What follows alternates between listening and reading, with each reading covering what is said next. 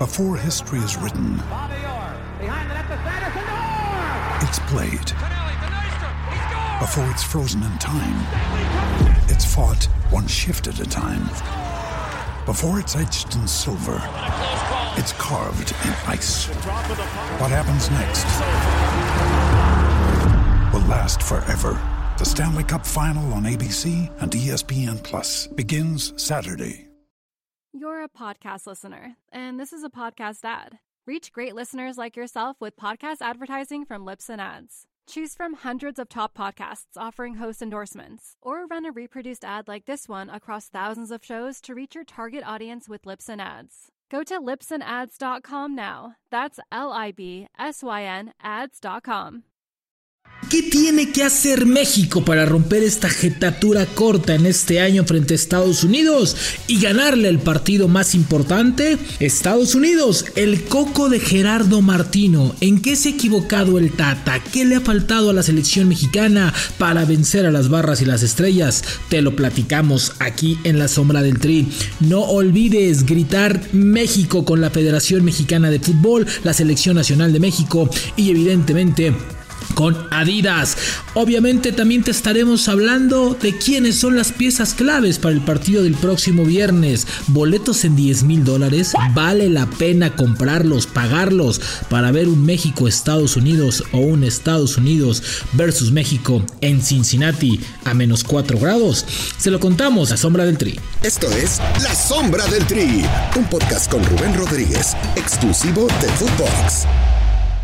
Hola, ¿cómo están? Qué gusto saludarles. No olvides darle play en cualquier plataforma. Y viene un partido bien importante, ¿no? México, Estados Unidos, el partido del morbo de la zona, los dos gigantes de la zona, los que más varo tienen, los que tienen mejores ligas, los que más invierten, etcétera, etcétera. Lo que sí es que sus dos ligas no figuran dentro de las mejores del mundo, ¿no? Pero bueno, eso ya será harina de otro costal y creo que por eso también repercute en el fútbol de la zona, que crece con 2 pasitos hacia adelante, 1 hacia atrás, 2 hacia adelante, 1 hacia atrás. Pero bueno, te lo vamos a platicar porque viene una fecha FIFA importante, porque también los equipos se van a relajar. Hoy no hay 3 partidos en esta cita mundialista, solamente hay 2, y mientras en Europa también se están acomodando algunas cosas donde finalmente habrá otros invitados a la Copa del Mundo de Qatar.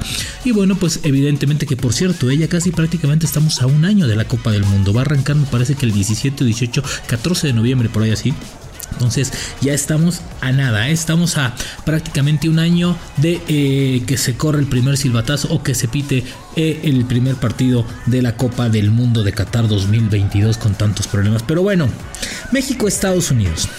A ver, una rivalidad de zona donde antes se goleaba, donde antes se imponían condiciones, se llegó a meter más de 7 goles en un partido. México navegaba, era un día de campo, iban de shopping y se concentraban, en fin, era un desmadre. ¿Por qué? Porque Estados Unidos no tenía una selección fuerte, una selección que impusiera al cuadro mexicano. Después de ahí se compuso las cosas, pero vale, güey, que nos dan el partido de la vida de Estados Unidos y en una Copa del Mundo eliminan a México y Estados Unidos logra llegar a un quinto partido antes que México. Estados Unidos llega a una semifinal de Copa Confederaciones, también como México, etcétera, etcétera. Entonces Estados Unidos, repunta. Una eliminación dolorosísima en penaltis, etcétera, etcétera. En fin, Estados Unidos le ha puesto buenas cachetadas a México. Ojo, México se las ha puesto, pero aquí, en la zona, a nivel internacional, no tanto. Estados Unidos es el que ha cacheteado más duro a México en las Copas del Mundo precisamente. Y bueno, pues después de ahí comienza una rivalidad, se comienza a hacer, existe un 2-0 como cántico, etcétera, etcétera. La realidad que en este momento México y Estados Unidos siempre será un partido que hay que ver cómo llegan las dos selecciones, como lleguen los técnicos, con quien sea, en donde sea. ¿Por qué? Porque creo que, a diferencia de los últimos años, esta rivalidad llega en un punto muy importante, donde las dos selecciones tienen jugadores competitivos, tienen jugadores en Europa, los dos equipos tienen necesidades de ganar, están apuntando a un proceso mundialista importante. Estados Unidos con un proyecto más sólido de jóvenes, ¿no? Sacando jóvenes y jóvenes para poder llegar al Mundial del 2026 con un mundial más estable. Recuerden que va a ser sede, ¿no? Y México pues es invitado a participar de esta gran fiesta de la Copa del Mundo dentro de 5 años. Pero bueno, México y Estados Unidos. Ay. A ver, los 2 últimos partidos, Estados Unidos venció a México. La final de la Nations League o Nation Cup, o esta madre que de repente se inventan. Y después en la Copa Oro. Ay. Dolieron, sí, dolieron.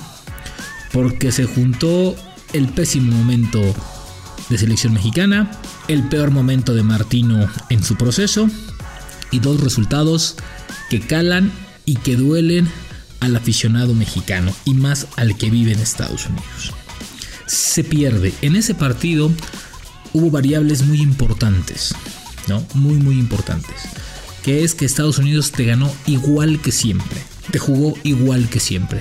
Te esperó, te atacó, te contragolpeó, te quitó la pelota, aprovechó la pelota parada y te metió 2 goles. Y así va a ser en Cincinnati, ¿eh? Así va a ser en Cincinnati. Sí, -4 grados, donde México ya se tomó sus mejoralitos y toda esta parte, ya lleva su redoxón bien puesto y todo esto. Sí, ya hicieron trabajo de hiperbárica, lo que tú quieras. Pero van a ser a -4 grados. Bueno, ¿qué tiene que hacer México para vencer a Estados Unidos? Imagínense nada más en qué punto estamos de esta rivalidad. ¿Qué tiene que hacer México para Estados Unidos? Para vencer a Estados Unidos. Bueno, ¿por qué? Porque Estados Unidos ya sabemos que va a ser igual, ¿no? Te va a esperar, va a apostar al contragolpe, a la velocidad, a quitarte la pelota, a la velocidad de su medio campo, ¿no? A su fortaleza de las bandas, y después a ver qué se encuentran. Pero así va a ser Estados Unidos. ¿Qué tiene que hacer México que no hizo en los últimos partidos? Bueno, primeramente tiene que ser mucho más inteligente, mucho más perseverante y sobre todo contundente. Esa es la principal virtud. En los 2 últimos enfrentamientos México ha tenido opciones de gol antes que Estados Unidos y las desaprovecharon. Falló Funes Mori, falló Henry Martín, falló en su momento el Chucky Lozano, que en ese momento estaba de delantero, etcétera. En fin, todos los que tú quieras. Ha fallado Estados Unidos.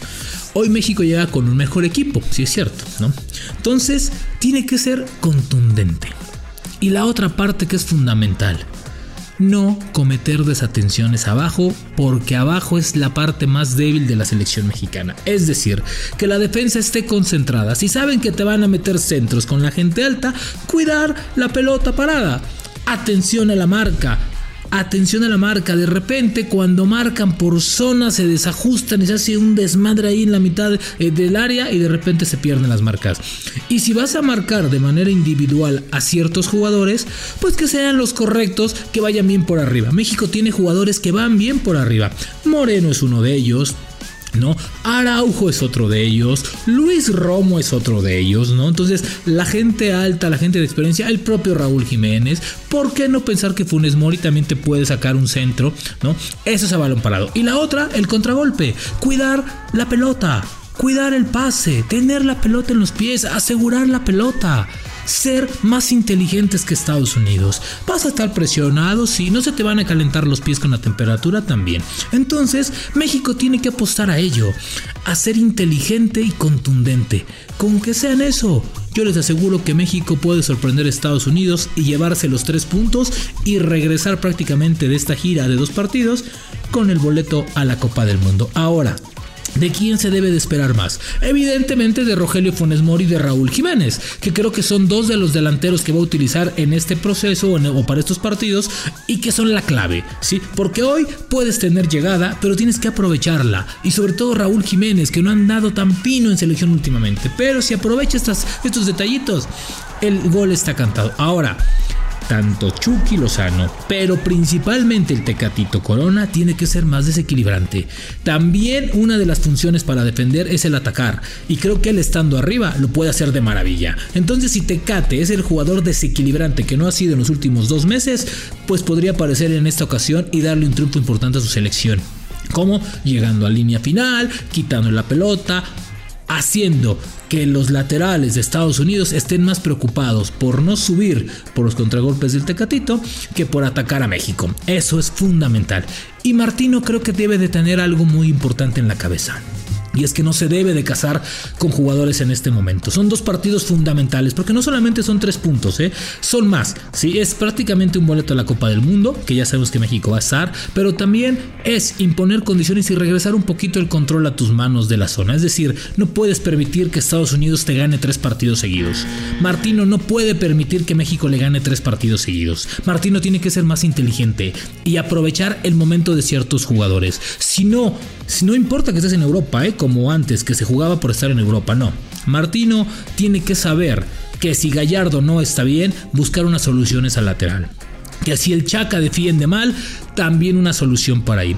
Que si el medio campo no me da por el dinamismo, bueno, pues ver si Charly Rodríguez puede cargar este peso y ayudarlo. Si Herrera está perdido, ayudarlo a despertar o mandarlo a la banca también y decirle en este momento no estás, ¿sí? Y obviamente si el Tecatito no está, ¿por qué no pensar en que Orbelín te puede comandar un partido como estos porque anda en extraordinario nivel?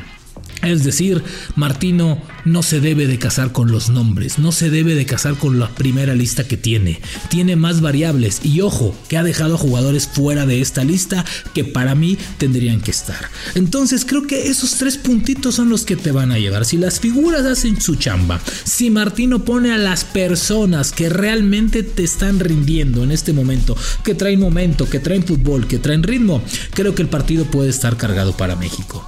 Pero si Martino comienza a vencerle el corazón, la camaradería, es que este me da esto. A ver, México no está para defenderse. México está para imponer condiciones en cualquier cancha de CONCACAF.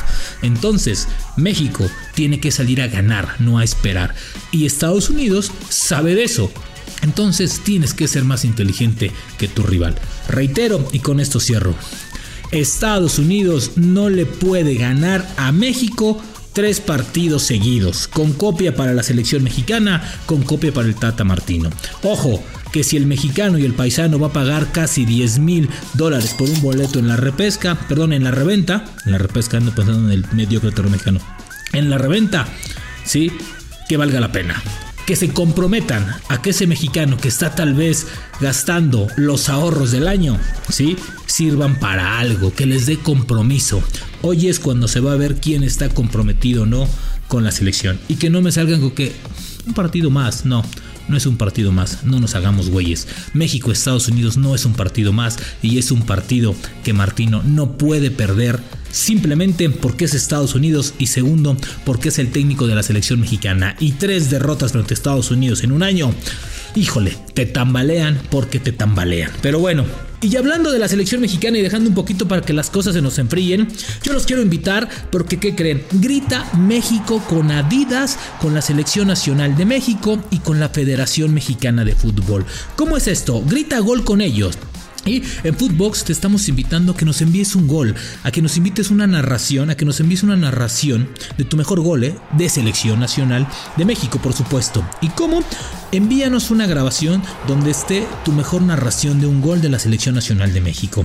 El archivo deberá ser enviado por vía electrónica al correo que te voy a dar en la siguiente manera: hola@footbox.com. Apúntalo. hola@footbox.com. El formato tiene que ser MP3. En ese mismo correo debes incluir tu nombre completo y una foto por los 2 lados de tu credencial INE. Y lo más importante, la autorización para que nosotros en Footbox podamos usar con fines comerciales dentro de nuestra plataforma y presentarlo así, sí, tu narración. Tienes hasta el 31 de octubre a las 11:55. Así de que ya lo sabes, grita México con Adidas. Ahora, ¿qué te vas a llevar? El primer lugar, y en el podcast de La Sombra del Tri vamos a hacer los oficiales, los premios. Te vas a llevar, en primer lugar, un jersey de la Selección Nacional de México. El segundo es un jacket oficial de la Selección Nacional de México que está chulo, hermoso.